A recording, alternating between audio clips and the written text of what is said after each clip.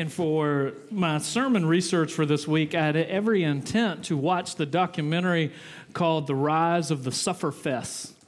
And The Rise of the Sufferfest is this documentary about the rise of these obstacle course races that have become so prominent in the last 10 years in America. So like Tough Mudders. And so Dave asked for a show of hands. Has anybody in here completed a Tough Mudder? So we got a few folks. Yeah, don't be shy. And over the last 7 years, last year, 7 million people competed in Tough Mudders. And they generated $500 million worth of revenue. And after somebody here did a Tough Mudder and they came in and said, they're sitting on a gold mine. All you need is like a field and some hay and some like barbed wire, and you charge people $150. And the documentary was why do people willingly pay to go through pain? Like normally we intentionally shy away from it, but here's something that people are paying, and I was going to tell you what the documentary said, but I fell asleep through it, so I'm sorry. That's not an indication of the quality of the movie. I was just tired. But one of the questions that it was answering is why? Why would you go through this?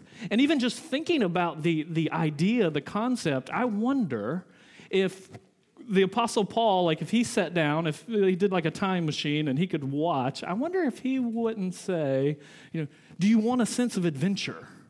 Like, do you want the challenges of an obstacle race that you have a sense of triumph when you overcome? Because I've got an obstacle race unlike anything you could ever experience, and it's called the normal Christian life. Because you're going to be challenged in a way that you never thought you could endure. You're going to have obstacles come up on you in a moment that change your whole life in a moment. And then the question is, can you overcome? Can you maintain your joy? Can you keep your peace in the midst of something far more tough than just a bunch of mud? And what he does in all of Ephesians chapter 4, 5, and 6 is he uses this image of walking. He says, you're going to be called to walk this way. The Christian life is an endurance race. And we're calling you, you're not going to be able to run because it's too long and it's too treacherous and it's too difficult, but you're going to have to walk this way. And what I want to do is key in on chapter 5, because there's 3 things that we're going to kind of stick a post in the ground and think about. Because in verse 2, so look at chapter 5, verse 2, he says, walk in love. I want you to walk in love. And then in verse 8, he says, walk as children of the light. And then in verse 15, he says, be careful how you walk, not as unwise, but as wise. So this morning, I just want us to think about those 3 things and almost have that metaphor of the Christian life as an endurance race. And if you're going to make it, there's certain things you're going to need, and you're being called to walk in love, walk in the light, and walk in wisdom. And when you walk in love, what Paul's going to show us is sacrificial love is the fuel that's going to get you through this journey. You're going to need fuel. You're going to need clean fuel that's going to keep you going, and it's sacrificial love is the fuel to keep you going. And he's going to tell you, walk in the light. And what the light is the light is the direction. Walking in the light helps you know which direction you're going to go for this journey. And then he's going to tell you to walk in wisdom. And walk in wisdom. Understand what the time is. Wisdom is to understand the pacing. What type of pace do you go on this journey so you can make it? So what we're going to do is we're going to take next 20, 25 minutes, and I'm just take each of those 3 things, and they're almost like self-contained vignettes of what it means to walk in love. That's the fuel, and how it's actually Christ's love on the cross and the gospel that fuels our life. And then walk in the light. That gives us direction because we're walking into the darkness. And then wisdom. What does it mean to be wise and know our pacing? So let's pick up the first one, walk in love. Sacrificial love provides the fuel for this journey. Pick up in verse 1, therefore be imitators of God as beloved children, and walk in love as Christ loved us and gave himself up for us, a fragrant offering and a sacrifice to God. But sexual immorality and all impurity and covetousness must not even be named among you as is proper among the saints. Let there be no filthiness or foolish talk or crude joking, which are out of place, but instead let there be thanksgiving. For you may be sure of this, that everyone who is sexually immoral or impure or who is covetous, that is an idolater has no inheritance in the kingdom of Christ and God. Let no one deceive you with empty words, because of these things the wrath of God comes upon the sons of disobedience. So this first section, walk in love, and sacrificial love is going to be the fuel that's going to fuel you. Notice a couple things you see here. He's going to spell out what this kind of real love is. And there's two things I want you to note. Notice the lifestyle of love, verse 3 and verse 5, and then look at the language of love, how love talks. Verse 3, but sexual immorality and impurity, covetousness must not even be named among you. The lifestyle of love, here's the negative. This is what it's not supposed to be. It's not supposed to be. That first word in verse 3, it's actually the word porneia. And that's kind of like a junk drawer word that encompasses everything that's outside of God's design for sexuality. So unchastity, prostitution, fornication, all of these things go into that. And then impurity. But what I find so fascinating is notice how often the Apostle Paul connects sexual immorality or impurity with greed. These two things go together. Greed, this is the internal spring of an external action. And notice what he says, this must not even be named among you. It's not even worth talking about. And it's fascinating how often sexual immorality and greed are lumped together. Because if you think about it, in our world, our culture, these are the two of the great idols of our age, sex and money. And so why are these things always connected? In 2000, in America, the pornography industry was a $4 billion industry. In 2010, it went over $1 trillion. So in 10 years, went from $4 billion a year to $1 trillion. Why? What caused that spike? And the answer is the internet.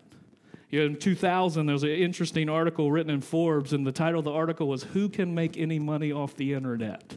So the idea is you have this internet, who's going to be able to make any money off it? Well, one answer is that the porn industry has done very well. Why? Why are these things always linked together? And notice what Paul says. These things are going to short circuit and undercut what real love is. This is not what real self-sacrificial love is all about. And then notice how he also connects it not just with what you do, but with the words you say.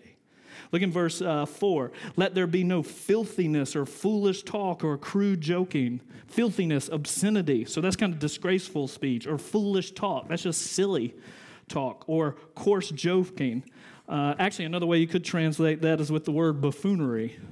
And if you listen to local sports radio, there's a character who always talks about buffoonery. And that's just silly speech. But it's interesting because it says these aren't the marks of real love. This is not how love talks. And then he calls in verse 2, he says, you're to walk in love. So it might be worth taking a moment just to pause and say, well, what actually is love? What is it? In the Bible, it's both a noun and a verb, and I think it's one of the most misunderstood words that we have. Just think about how we use the word love. I mean, we talk about we love chocolate and we love children. We love sunsets and we love puppies and we love jazz music and we love magic tricks and love the magic. I don't think anybody loves them. And then you love, I love pizza. We use love for really anything that's on this continuum of a various stage of like or desire. But some of the dangers is when we use kind of love for like or desire, when people become the objects of liking or desiring, then we can manipulate and exploit and abuse them. We can often think of kind of love in a self-destructive fashion, because sometimes self-deception and self-destruction masquerades as love. So it's like the addict who's going after the substance and saying, I'm just trying to, take care of myself. Or parents can love their children by giving them every single thing they desire, which is actually not really loving them. It's hindering them. And sometimes we can transplant that idea onto God and think, well, if he loved us, then he would indulge us and he would give us our every fancy. If love is real, then it must take the form of unprincipled indulgence of all of our whims. And that's not what real love is. C.S. Lewis wrote a fascinating little book called The Four Loves, because we really only have one word for love, but in Greek there was 4 different words for love to kind of help you get different nuances. One was storge, and storge is just the feeling of affection and fondness. Another one was eros, which is the feeling of desire or need for some person or something that you feel is attractive and you desire it. Philia, which is brotherly love. And then there was the word agape. And what's interesting about what the early church does is they take that word agape, they hijack it, and then they pour our own meaning into it. So when you read in the New Testament what Paul's talking about, the kind of love he wants you to experience and then express is this agape, which is in essence reflecting the kind of love that Christ has for us. So a few of the kind of marks of that, what it means. This kind of love means doing good to others. It's seeking to make them great, seeking to serve them in such a way where they experience, make them great by serving not their express needs, but their real needs, seeking maturity, seeking for them real, in essence, glory. This kind of love is measured not by the gives of itself to bring about that maturity or that ultimate good. It's the kind of love that doesn't wait to be courted. It's not limited to those who appreciate it or deserve it. And it's got a very specific focus. It's not just in general. It's kind of like if you've seen the old Peanuts cartoon. There's a Peanut cartoon where Snoopy's talking about how Snoopy says, "I love the human race. It's people I can't stand." And so that's not agape love. That's not the kind of love that he's talking about here. It's particular. It's focused. And so in all these ways, notice in verse 1, the way we're supposed to express love is the way we experience it from Christ. Look at verse 1. Therefore, be imitators of God as beloved children. You've received his love in such a way. Now you reflect that back out to others. So in all these ways, real love, if you want to know what real love is, you don't look at Nicholas Sparks novels. You look to the cross, because that's what illustrates and demonstrates what real love is. The basic conviction that he has here is that we learn to love others by watching God in action, loving us. So it's the cross, the atoning death of Jesus is the supreme example and demonstration of this love. And if we're true, or if we really think about it, we know one of the themes of the Bible is that self-sacrificial love is the greatest power in the universe. There's no power quite like it. And deep down, we know that's true. I think about this trying to help illustrate this to the life of our little girls. We live in the shadow of the Magic Kingdom, and I have 2 princess-obsessed little girls. And even for Halloween this past week, one was the Frozen Fever Elsa, which requires a different costume than the normal Elsa. And then the other one was Princess Belle. And even to say, why do those stories move them? Why does it capture their imagination? And one of the reasons, whether they even realize it or not, at the very heart of both of those stories is that self-sacrificial love is the greatest power there is. And whether the writers of those stories even know it or not, they're scratching on the surface, they're hinting at gospel realities. The story of Frozen is really about how self-sacrificial love is the only power that can break the curse and coldness in the world. And in the gospel, there's no story of self-sacrificial love quite like this story. And I think one of the points of the movie is that if you really just let it go and say no right, no wrong, no rules for me, you're going to bring isolation and destruction on you and all those people around you. But it's only self-sacrificial love that breaks the curse. The same way in Beauty and the Beast. Belle doesn't love the Beast because he is lovely. It's her love that transforms him into something that is lovely. And that's the story of the gospel. It's similar to why is Harry Potter so moving to people?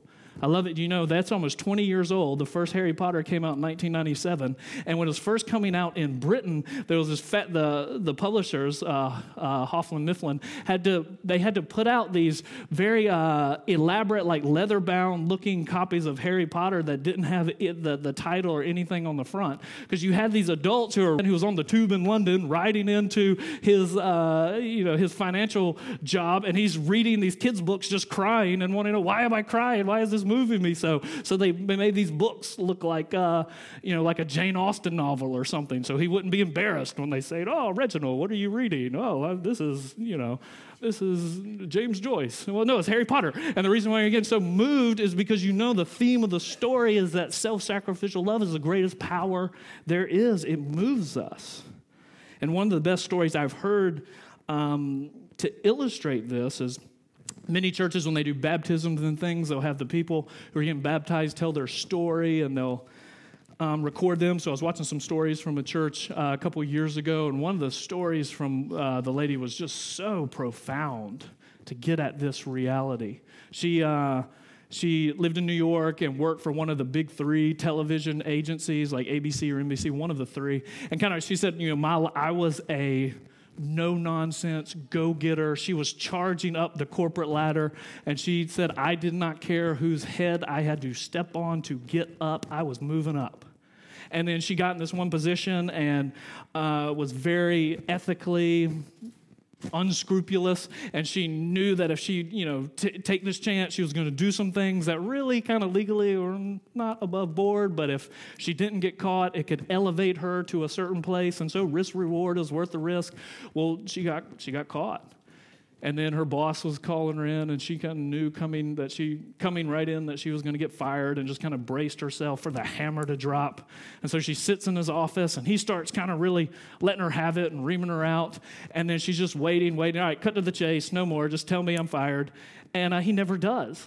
And she just waits and waits. And finally she interrupts him, and he starts talking about, all right, here's how we're going to fix this. We're going to do this. We're going to do that. We're going to do that. And she stops. Wait. Like, are you firing me? He's like, no, I'm not firing you. She says, why are you not firing me? I know how this works. You should be firing me. He's like, do you want me to fire you? Well, no, but why are you not? And he said, well, I'm just not. And she wasn't going to let it go. Why are you not firing me? And finally, he said, look, I've been here for 30 years, built up a lot of just kind of capital. When it came out, what happened, I just kind of absorbed it. I took the blame. Now I'm in some hot water, but we're going to work through. I'm going to figure this out, and you're not getting fired. And she sat there stunned, and she said she looked at him and said, wait a second. My entire career, I've had bosses who took the credit that I deserved, but I've never had a boss took the blame that I deserve. Why would you do that? And he kind of fumbled around some answer, didn't really say it. She said, no, why would you do that? And finally he looked at her and said, look, I know I'm a Christian. I don't know if you understand what that means. It doesn't mean that I vote Republican or do all this. What it means that I'm a Christian means I believe I have my life because Jesus took the blame that I deserved. And so what he did for me on this grand scale, I wanted to do for you on a very small scale. And then hearing that, you know what she said when she looked at him, and she said, where do you go to church? And what it is, she's recognizing that there is no power like changes us. And so for you, maybe you've fuel that's going to propel you in this life. And so for you, maybe you've experienced what she's experienced, where your whole life you feel like you've been leveraged, where you work in a place that's just using you for what you can produce, and you're just being leveraged. Well, here is a place where you can find real love, not being leveraged. And it comes from self-sacrificial love. Notice we said verse 2, he gave himself up for us, a fragrant offering and a sacrifice for God.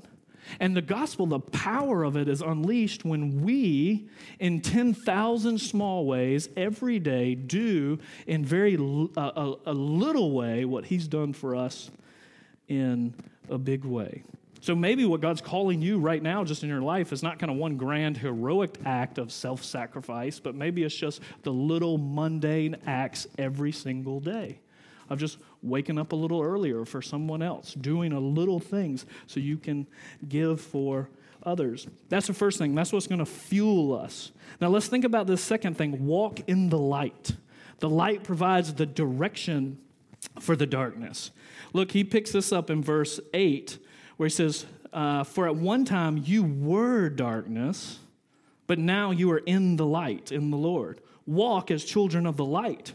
For the fruit of the light is found in all that is good and right and true, and try to discern what is pleasing to the Lord. Take no part in the unfruitful works of darkness, but expose them. It's shameful to speak of the things that they do in secret. And now what he's getting at is the reality of the darkness. See, in the darkness, it's the light that's going to provide direction for the journey.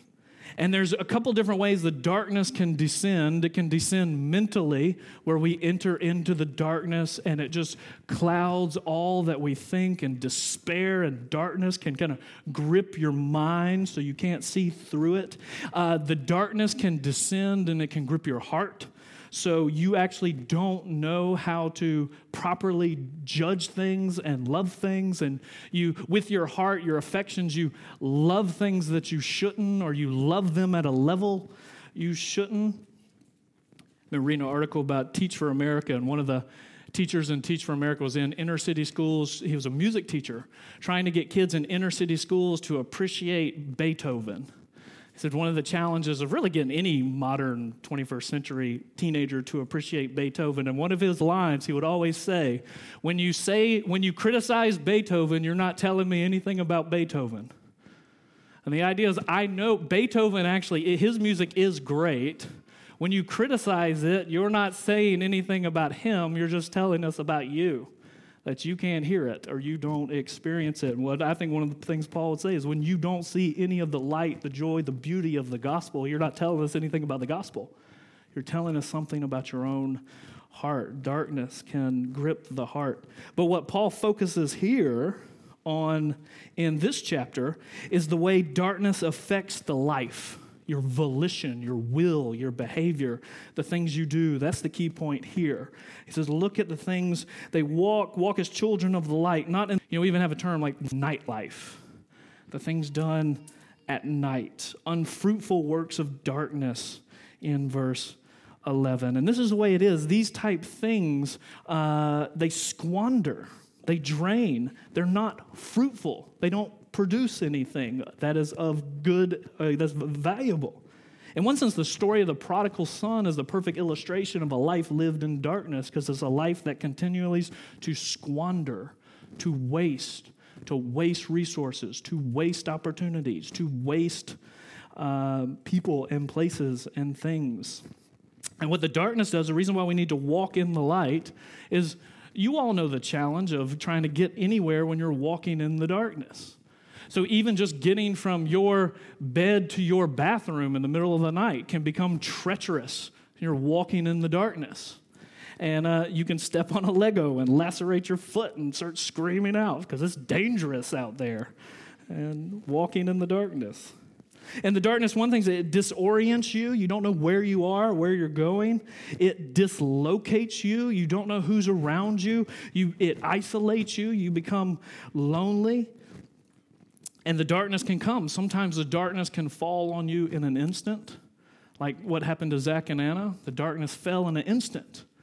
You remember that morning when kind of we were in panic trying to call back and forth, find out what happened. And I was in a meeting and Cynthia sent this panic phone call like, I think Zach's in the emergency room. Have you heard anything? What's happened? I was like, that can't be right. You've missed that. Can't be right. We were at the YMCA last night playing basketball. There's no way he's in the emergency room right now.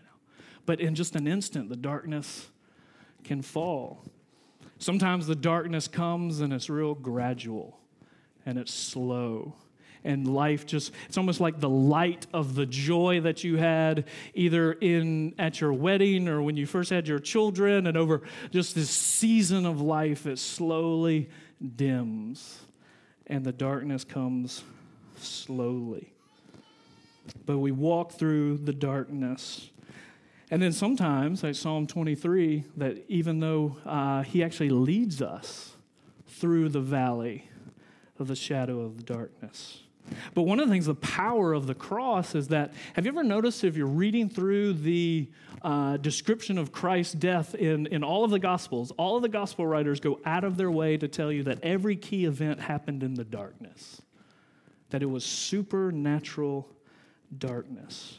And the reason is because Christ was plunged into the ultimate darkness so that we wouldn't have to be. He bore the ultimate darkness so that now we wouldn't have to. And what that does, it relativizes all of the darkness we go through. Probably my favorite way to illustrate this is from the pastor at 10th Presbyterian Church in the 1950s. His name was D.G. Barnhouse. He was a wonderful pastor, but as a young man, tragically his wife was killed, and he had 2 young children, and they were driving home from the funeral, and he was trying to, he's like thinking, as a pastor, as a father, what do I say to my children? And they were stopped at this red light, and this big truck came zooming by, and it came by so fast it shook the whole car. And he looked back at his little girls, and he says, "Honeys, would you rather get hit by the truck or by the shadow?" And they said, "Well, the shadow, Daddy." And he said, Jesus got hit by the truck of death, and now Mommy just got hit by the shadow. Because it relativizes our darkness. He was plunged into the ultimate darkness, so now it's just the shadow that we experience. He endured that darkness on the cross so that we could live in the light of the resurrection in the here and now. So we don't walk in darkness any longer. We can walk in the light. And so how can that help you in your life? One of the things is often you will be plunged into situations of deep darkness that you often have no idea how we're supposed to respond or what we're supposed to do. But if you can ask every 4-year-old who's scared of the dark, if you can just get a 2-watt light bulb, that changes everything. And so maybe you might find yourself this morning in a situation where you think, man, the situation at my job, with my in-laws, with our financial situation, the situation that we're in with this relational mess, this health mess, this physical thing, it's just this dark mess. And we don't even know which way to go to have any sense of direction and purpose and hope. Well, just 2 watts can utterly transform that whole situation. He endured the darkness on the cross so we can live in the light of the resurrection, and we can find 2 watts of light to give us direction and path. The last thing I want us to think about here is the walk in wisdom. Notice in verse 15, "Look carefully then how you walk, not as unwise, but as wise, making the best use of the time because the days are evil." What's interesting here, he's going to connect wisdom with making good use of your time. So here, wisdom is going to give us the pacing. So self-sacrificial love gives us the fuel. That's what's going to keep you going and give you the energy for this life. And then light is going to help give you the direction so you know which way to go and how to chart your course. And then wisdom is going to help you have the pacing of time. And that, I think, is one of our tremendous challenges just in life. How do we use our time well? Even while we were singing, I got a buzz. My phone buzzed me and shocked me in my leg, and I pulled it out, and it was my weekly screen time report. So even Apple's working into their operating system, trying to help you not waste so much time with weekly screen time, trying to make the most out of time. This past year, we did our first, with the girls, our first big Lego project.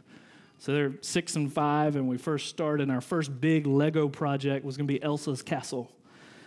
And so it took us about 9 days, about 19 hours, probably, I don't know, maybe 3 liters of tears, several frustrations. And so we had both girls, but it was really the oldest. It was her Lego castle. And it was fascinating to see the dynamics of their personalities. I don't know if there's something in birth order or not, but one of them was very particular. Everything has a certain place and a certain order, and we have to follow the directions exactly. And as we were building it was right, but it wasn't very fun. And then we had the other one who was just taking pieces and just, Look, I made a dog. Look, this is a wall. Well, no, we're not making walls or dogs. Well, follow the directions. And she had a lot of fun, but there was nothing actually built.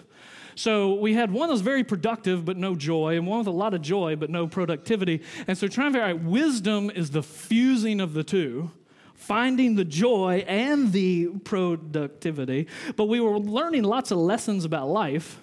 One lesson is there's no point in building Lego castles when you have barbarian little brothers who are just going to ransack them and destroy them. That's one lesson. But another lesson was that when you're building the kind of Lego projects, everything has its place. You build it piece by piece, and if you use the right piece in the right place at the right time, then eventually something beautiful is going to take shape and be built up. And if you think about that as just kind of a metaphor for life, I mean, your life is made up of so many different pieces, so many different people, events, circumstances, times, places, and they're all being fit together to slowly over time to build something. But in one sense, what makes Lego, the joy is you have the finished picture, and then you actually have the blueprint for how to get there. But the challenge in life is you don't have either. You don't have the finished picture of who you're going to be, and then you don't actually have the blueprint to get there. But the glory of the gospel is that God does. We're committed to the building project of building us, building our lives, but the reality is we're not the site superintendent and we're not the architect. He is. There is a story that's your life that's being written, but you're not the primary author. Someone else is. And one of the essences of wisdom is to know how to think clearly about the times and seasons you're in as they relate to how your life is being put together. There's a beautiful poem in the book of Ecclesiastes, chapter 3, that gets at what it means to understand time. It says, "For everything there is a season, and a time for every matter under heaven, a time to be born and a time to die, a time to plant and a time to pluck up, a time to kill and a time to heal, a time to break down and a time to build up, a time to weep and a time to laugh, a time to mourn and a time to dance, a time to cast away and a time to gather, a time to embrace and a time to refrain, a time to seek and a time to lose, a time to keep and a time to cast away, a time to tear and a time to sow, a time to keep silent and a time to speak, a time to love and a time to hate, a time for war and a time for peace." And here in this poem, there's 28 items. They're broken up into two pairs of 14. So you have 4 kind of multipliers of 7 showing the totality of every season that you can end. And one is this complete summary of all the seasons of life. And you see as you read it, there's this beautiful perplexity of life. It's full of goodness, full of good times, full of hard times, and then full of times that are just in between.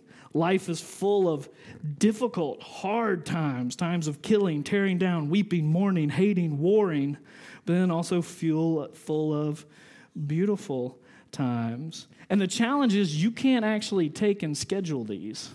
Like you can't pull out your planner and say, all right, we're going to have 30 minutes of mourning today. I'm going to have an hour and a half of joy today. I'm going to have 13 minutes of warring and 22 minutes of peace. You can't actually schedule these. But you have to just enter into them and embrace them. And as I think about not just kind of the Lego metaphor, but just my children's life in general, I think many of their frustrations in life are because my wife and I see a bigger picture than they do. We're trying to help them work towards a goal that they can't understand. And so even little things like where to eat, what to wear, when do you have to go to bed, where you can go, where you can't go, we're trying to impose on their little lives rhythms and patterns of being to help them fit in an order that's going to bring them health and life. The goal is security. The goal is freedom. We want them to be free from the stress and worry of trying to coordinate events and tie up loose ends and balance decisions about time, place. And I've been told that all of you who have teenagers will say, if you think it's hectic now, you just wait. Wait till you're running the taxi cab service. of trying to get one to swimming and one to gymnastics and one to school and one to soccer. All the while you're trying to prepare dinner and pay the mortgage and cut the grass and get here on time and trying to coordinate their life into a bigger whole. But wisdom in time is seeing our life like theirs. To understand in this situation, look in chapter 5, verse 1. Therefore be imitators of God as dearly loved children. You're the beloved child. And God is the actual one who has the blueprint of your life, who's bringing you to a place of good and is ordaining and orchestrating and moving things for you so you don't have to worry about them. Part of the text of wisdom, part of the path of wisdom is that we grow up by growing small. So we can focus on the small things, not these larger things that he is doing.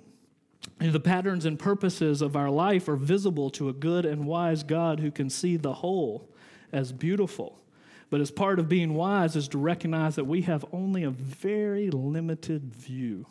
We actually don't have the big picture, but he does. And he's calling us to certain faithfulness in the moment. So as we conclude this part, just think for a moment, what does faithfulness for you look like in the moment today? Maybe what are some of the small things that God wants you to be faithful to today? One of the things he says is be wise because the days are evil. So you'll need to be vigilant, but also know how to make the best use of the time because the days are short. You need to be intentional. So as you look at this whole thing, self-sacrificial love fuels the Christian life, light gives us direction, and wisdom helps us know how to live with pacing. Don't you want more of this in your life? Even as I read this and think through these things, man, I need more self-sacrificial love to experience so I can then give. I need more wisdom. I need more light. So if you need more wisdom, where do you go? Who do you look to? Because biblical wisdom is not a life hack. It's not a technique. Biblical wisdom is a person. You go to a person. So let's take a few minutes now as we pause and let's just pray for that we'll experience these three things, that we'll experience self-sacrificial love, that we'll experience what it means to walk in the light, and then we'll be wise and know how to make the best use of our time. So Lord, we thank you for your word. We thank you for the truth that we see here. We ask that you help us. We praise you that there is no power like self-sacrificial love, and we ask that you would help us to experience that and feel that.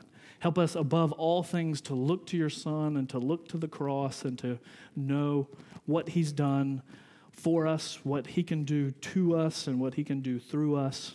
So I pray for anyone here who's come in there this morning and they just feel like they've been used or manipulated or exploited in life. We pray that you would take them by your Spirit and through your word to Jesus' feet and help them to experience that transformative power of his love for them. And we pray that you would help us. We confess clearly that we live in a dark world, that we often don't know the best way to move forward, and we ask that you would give us the light we need. We thank you for the word, that it's a lamp unto our feet and a light unto our path, and you'll give us all the light we need to take the next step in godliness and faithfulness.